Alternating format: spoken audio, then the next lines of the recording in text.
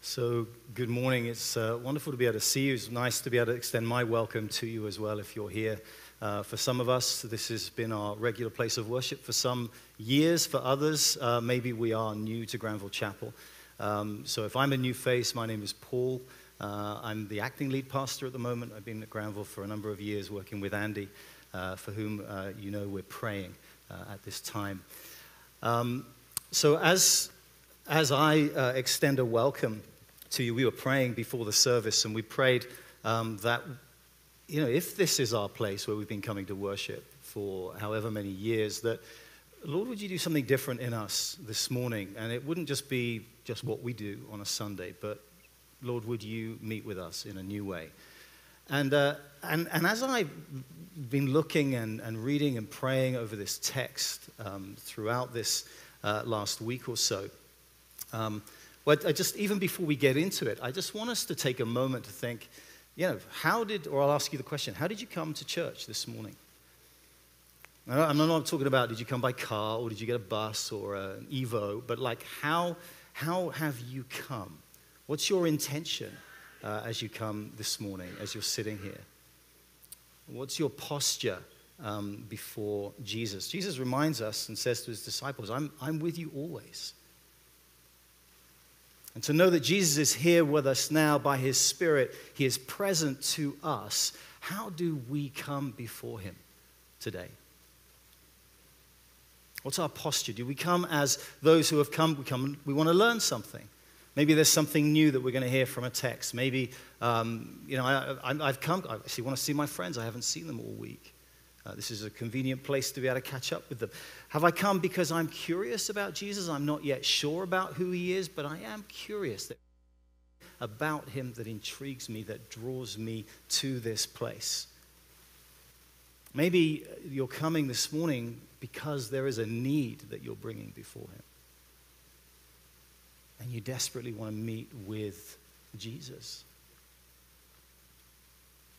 Maybe it's just a matter of passing the time. You're going to see somebody for lunch and, well, I've got nothing to do in the morning. Or maybe some of us are sitting here thinking, how did I get here this morning? My friend said, I'll see you for lunch, but I'll meet you at 10, and here I am in a church service. What is our posture as we come to this morning, as we come to church? Because depending on how we're coming, depending on the one to whom we come and how we see him and how we understand who he is, that's going to affect our posture, isn't it, towards him? Am I coming as a curiosity that I'm kind of, I'm still weighing up, what do I think about this Jesus person? Or is he my Lord? And is he worthy of all my worship and all my praise and everything that I have, that I lay it down before him once again, my trust, my everything? Because the thing that strikes me about the story that we heard read to us this morning from Jay and Margie are the contrasting responses that we see to Jesus. I'm reminded of something that Stephen said to us last week, that, you know, our private faith might not be so private after all. That how we show up is evident. That Jesus, the way that we come before him, it's evident to him. What stirs our heart? What do we carry in our hearts? We've got this story, the story of the Pharisee who invites Jesus to his house, and where Jesus reclined at his table.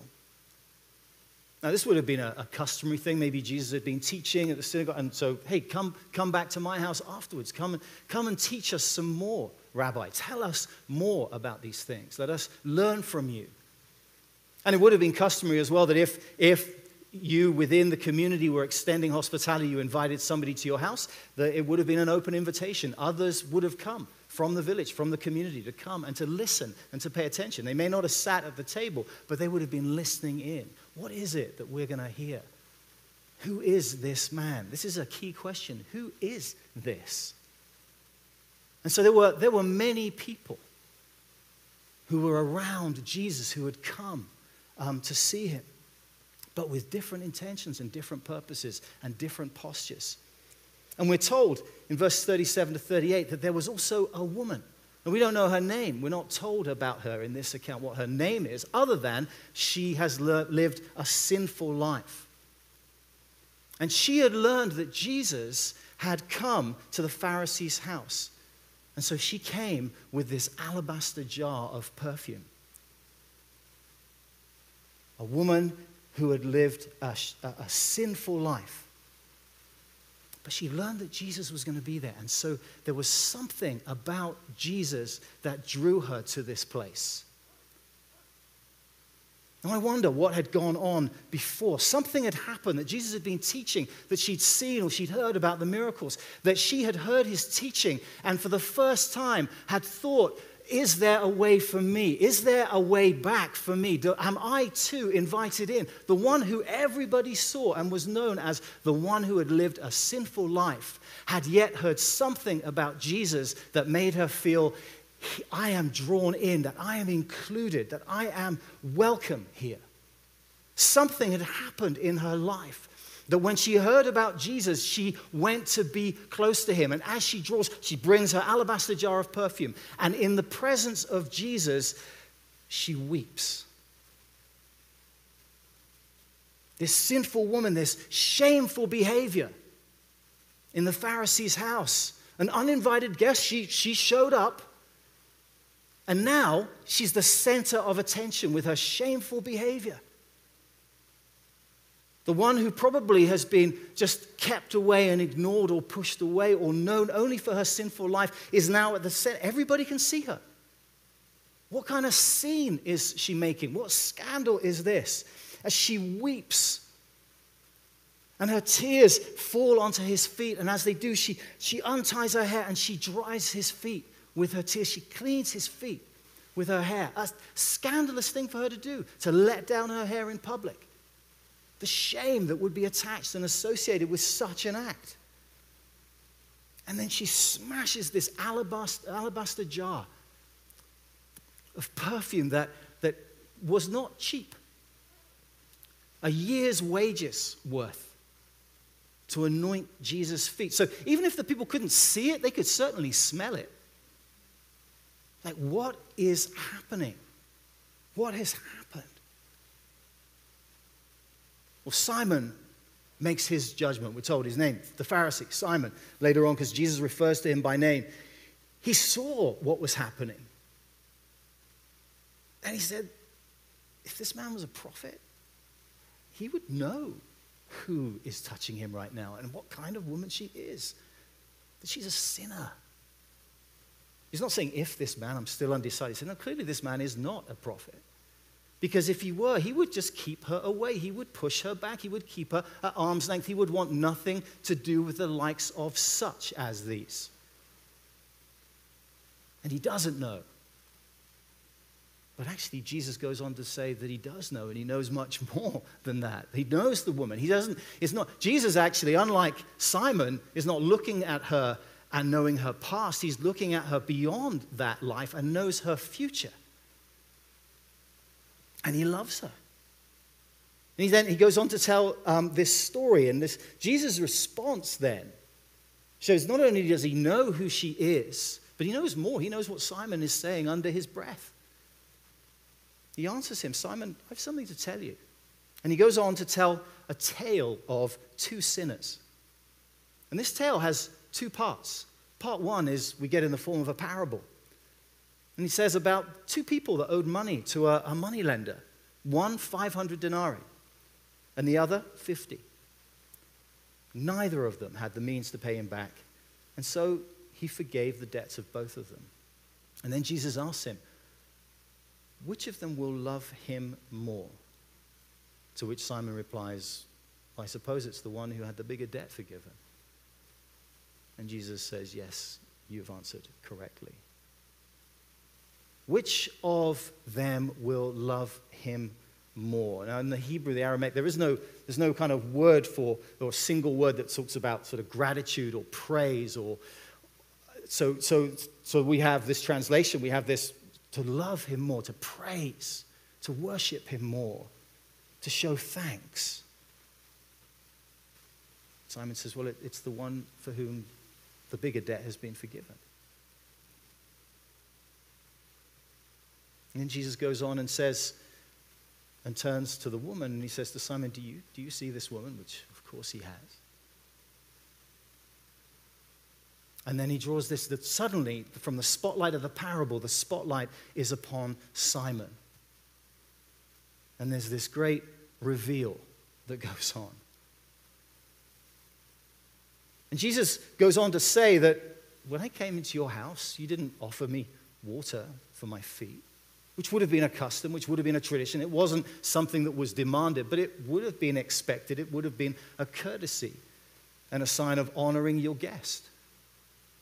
You didn't give me water, but she wet my feet with her tears, and she's wiped them with her hair. He goes on to say, you didn't kiss me. Again, another way of greeting a guest as they come to your house. But from the moment that I've come into this place, she has not stopped kissing my feet. And you didn't put oil on my head. Again, another custom, another tradition, a gesture that would demonstrate honor and affection for the one who is in your home. But she has poured perfume on my feet. Just this repeated phrase, you did not, but she. You did not, but she. Simon has missed the opportunity to demonstrate and express his love, his gratitude to Jesus. And his heart is revealed. His posture as the one who has invited Jesus to his home is cool. He hasn't shown the affection. He hasn't loved Jesus. He's sitting back and he's making up his mind. He's reserved. He's held back. He's questioning. He's doubtful.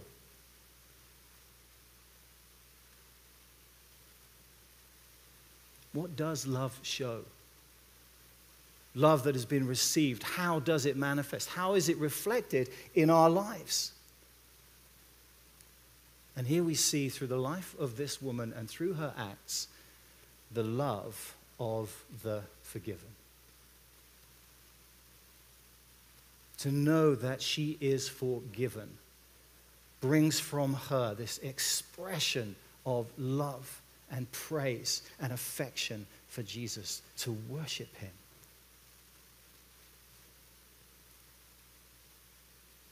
This is the big question that goes on. The difference between Simon's response and the woman's response, her many sins have been forgiven and her great love has shown, as her great love has shown.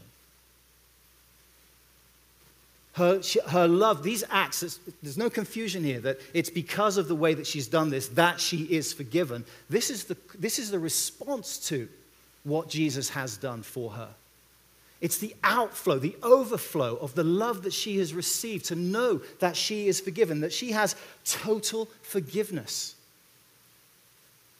That Jesus does not push her aside, does not keep her at a distance.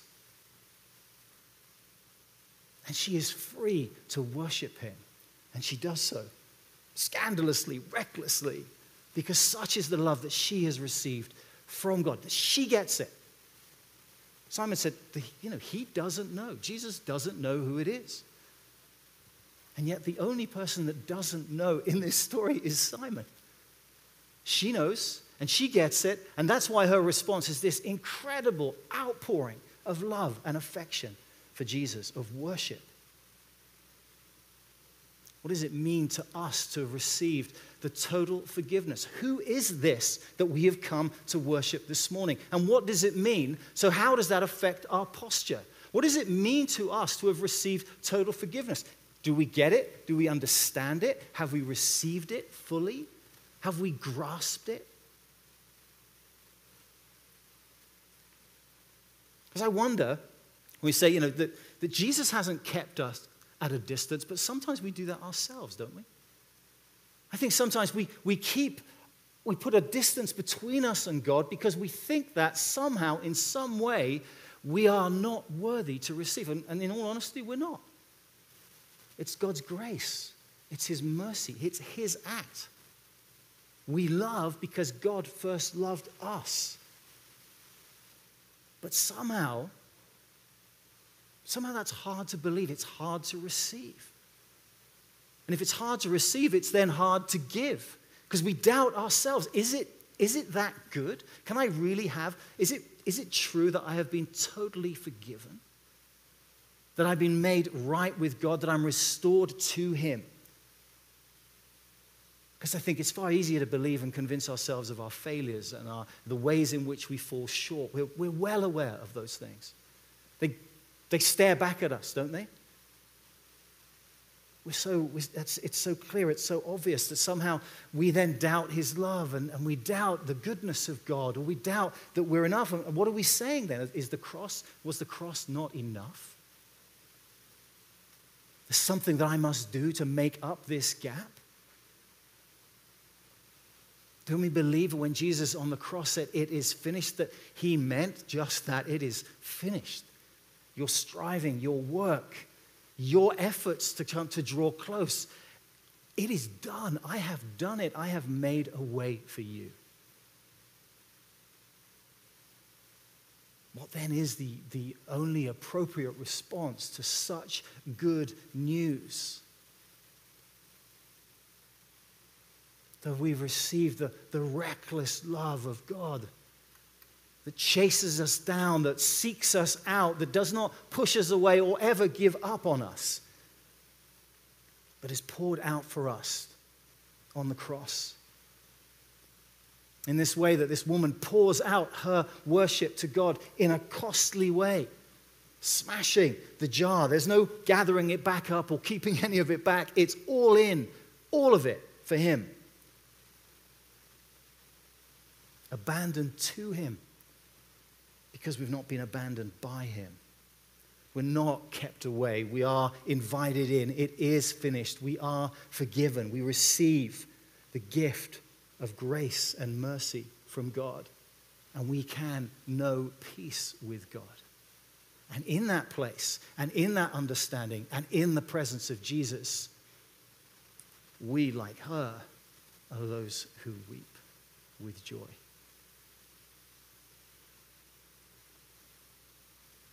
The grace that is received flows through us.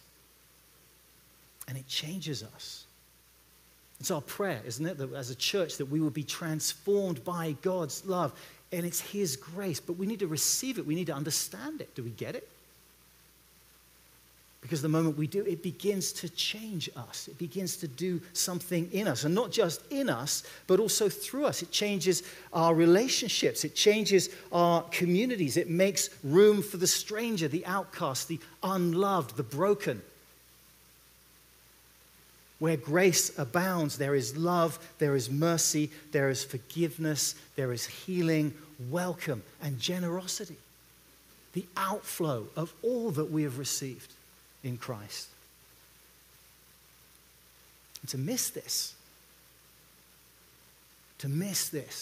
is to be where Simon sits, in a place of bitterness and legalism, of arrogance and pride.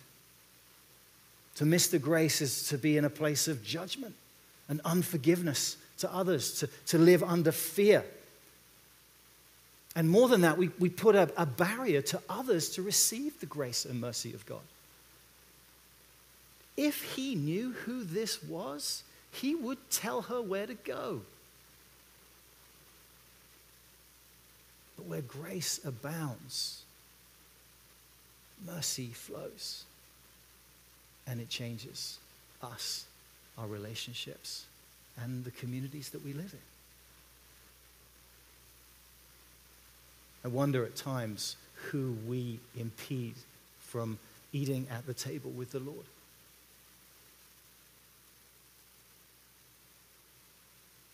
By our own thoughts, by our own perception of the life that they live, do we see only the sin? Do we see only the brokenness? Or do we see a child of God broken who Jesus is longing to restore in communion to Himself?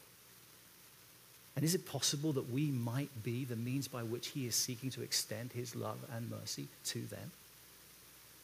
What's our response? This is part of a series in which we're looking at, under the theme, of the year of going deeper to experience the more and the better life with Jesus, the fullness of life that Jesus offers to us. Is it possible then that we can know more love, that we can express more love, that we can also experience this reckless abandon in our worship and to be so surrendered to Jesus that, hey, I'll make a spectacle of myself. Let people see what God has done for me. How can we love more? Jesus tells the story.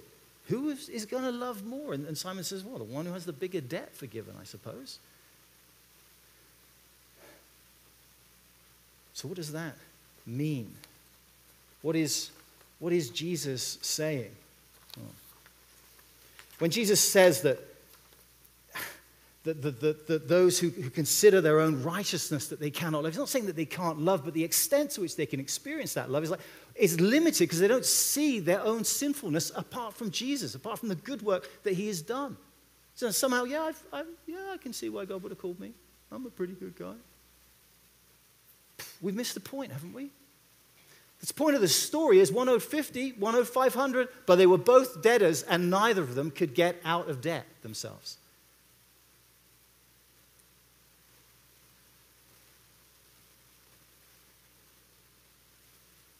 So how can we love more? Is it to sin more? Is that the answer? Paul says, by no means. Should we go on sinning so that grace may increase? By no means. That's not what we're saying. How then might we love more? What is it that will release us in our worship and our praise for Jesus? What is our posture as we come before him? What are we looking to Jesus for? And is our response to him dependent and contingent upon these things? Jesus, if you do this for me, then... This woman had seen and heard, because right before this story, we have all these amazing stories and accounts of Jesus healing and delivering. Incredible acts of God's power and mercy and healing power. But the greatest work is here. And Jesus says, your sins are forgiven. Your sins are forgiven. You can't earn it. He goes on in verse 50, just to make sure there's no confusion. He says, your faith has saved you. Go in peace. So how can we love more? How can we get a little bit more reckless in our worship? Here's a little warning, because you might be thinking, yeah, it's just not me. I mean, I'll just let you into a little secret. I have been assaulted twice in the same service by a woman in spandex, a ribbon, and a stick.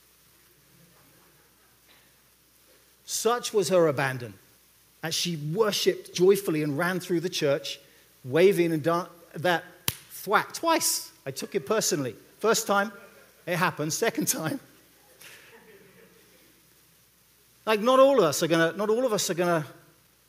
want to do that. For some of us, we're gonna be free to. And actually, I must admit, not the spandex for me, but there was something about her, the freedom of her worship. There was something about the abandon. It's like, I don't care. I'm just praising God. It's like, we all want that, don't we? Like, what is it to be in such a place of abandon? Yeah, I'll make a scene for him. David danced before the Lord. What does it mean? Because to meet with Jesus is not an incidental thing. It changes everything. Like if I was to say to you, if you rolled up, or if I rolled up 5 minutes late to a meeting, and as I walked into the room, I was kind of just like brushing myself off and, sorry I'm a bit late. So, no, it's okay. Sit down. Do you want some coffee? Thank you. What happened? Got hit by a bus? If I got hit by a bus, you'd know, right?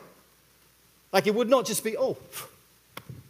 When we meet with Jesus, something happens. It's not something that we can, that was nice. Well, that just happened. It changes us. It's dramatic. There is an impact. There is change, transformation. It's not something incidentally that happens. It changes everything. So how can we love more? One of the things that I love about this community, if you're here and you're finding out who is this church, who is Granville Chapel, and you're going to stay afterwards to find out a little bit more about what it means to be a part of this church, this is going to be a bit of a reveal. Because I found, when I arrived at the church, however many years, 8 years or so ago, it's like I went on this little journey of discovery of all these amazing stories and testimonies of God's faithfulness amongst the people, many of whom are founding members who are still in the church, and since then, how God has blessed and worked through, and how this community has loved and shared that love. Has been so transformed, but it's just been this outflow of tremendous work. Some of you are at Regent College right now, at the outflow of God's love and his heart and passion in the lives of members within this church who sought to extend it beyond these walls, to bring others, to help others share this good news. And so many other stories. But you wouldn't hear it necessarily, because nobody would talk about it. It's like this understated, beautiful humility that exists within this community. And so me talking about it kind of spoils it a bit. But I say it because it speaks to the goodness of God, and it's the outflow of his love and his work in us. To meet with Jesus, to know Jesus, to receive his forgiveness changes everything. We're reminded in First John that we love because we were first loved by him.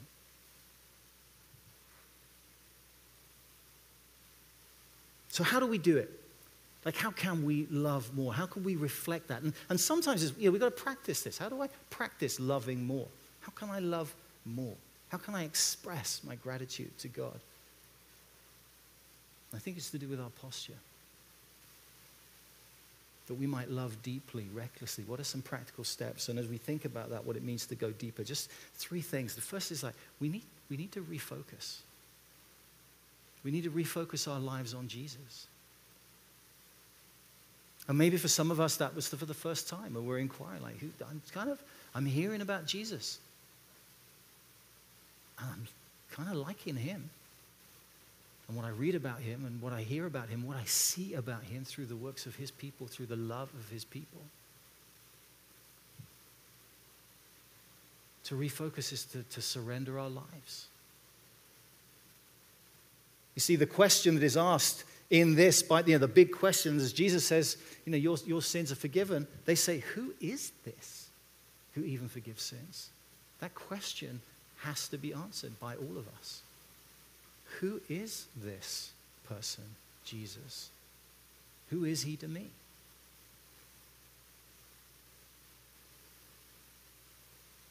And our response is either to surrender our lives to him or to walk away. Or maybe we need to find out more. So find out more. Who is this? Answer the question and surrender your life to him. Second thing I think that helps us to be able to love deeply is actually a daily practice of confession. Is an admission that, Lord, apart from you, I got nothing and I can do nothing. And actually I am well aware of my wretchedness apart from you. Is confession part of our daily act? I want to encourage us this week. Why don't we incorporate it? Mark Anderson, a few weeks ago, gave us a beautiful sort of 3 practices that we can go 3 times that we can be praying in the day. One of them is a prayer of examine in the evening. It's like the start of that day. There's a moment in which we can run through and review the day. Well, where have I seen you at work today? Where have I felt the closeness of your presence? Where have I felt I've put some distance between us and have stepped away from your best for me? And confess that to him.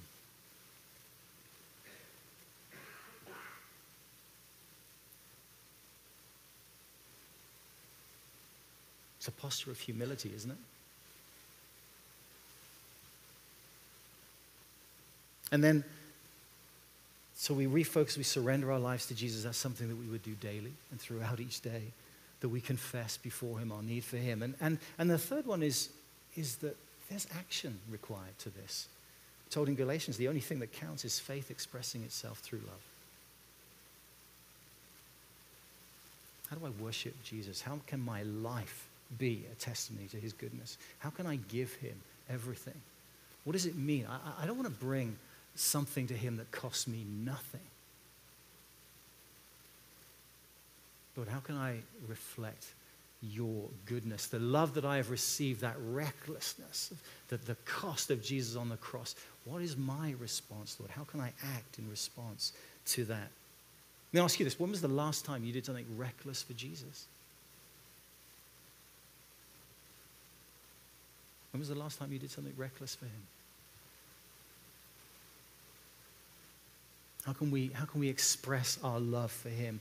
Through giving, through serving, feeding, loving, forgiving,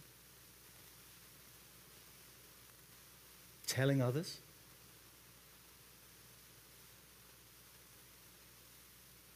We can know more.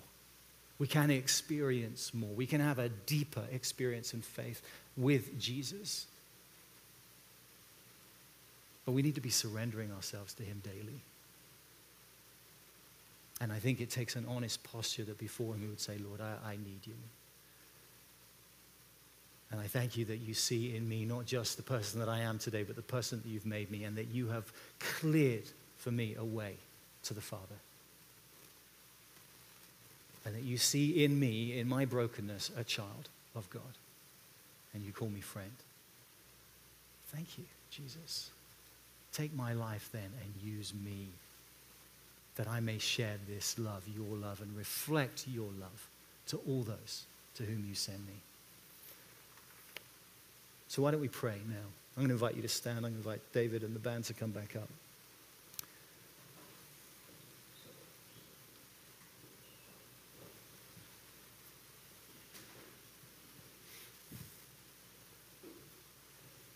And just take a moment now and just quietly reflect on what you've heard. Not even from what you've heard me say, but what you felt the Lord has spoken to you, or a word that stood out to you, or where your thoughts went. And bring that before him. And if for you this morning, this curiosity about Jesus is such that you think, I want to know more of him, then maybe today is a day of that prayer of surrender. And your words might be, Jesus, to you, today I lay down my life. I give you it all. Because that question, who is this that forgives our sins, is one that we need to answer.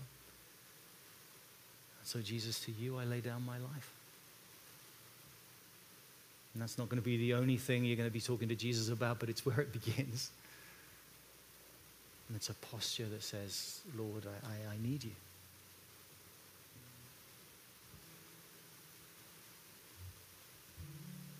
Let's take a moment to confess, Lord, that we have sinned against you in thought and word and deed. You remind us that we've all sinned and fallen short of your glory.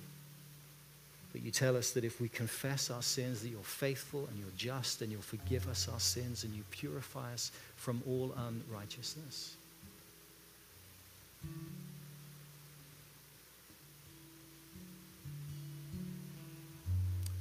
Lord, we receive your forgiveness through Jesus. And maybe quietly say that to him. Lord, thank you. I receive your forgiveness. I receive your forgiveness. Thank you that you do not turn me away. You do not push me back. But you welcome me. And you've made a way for me.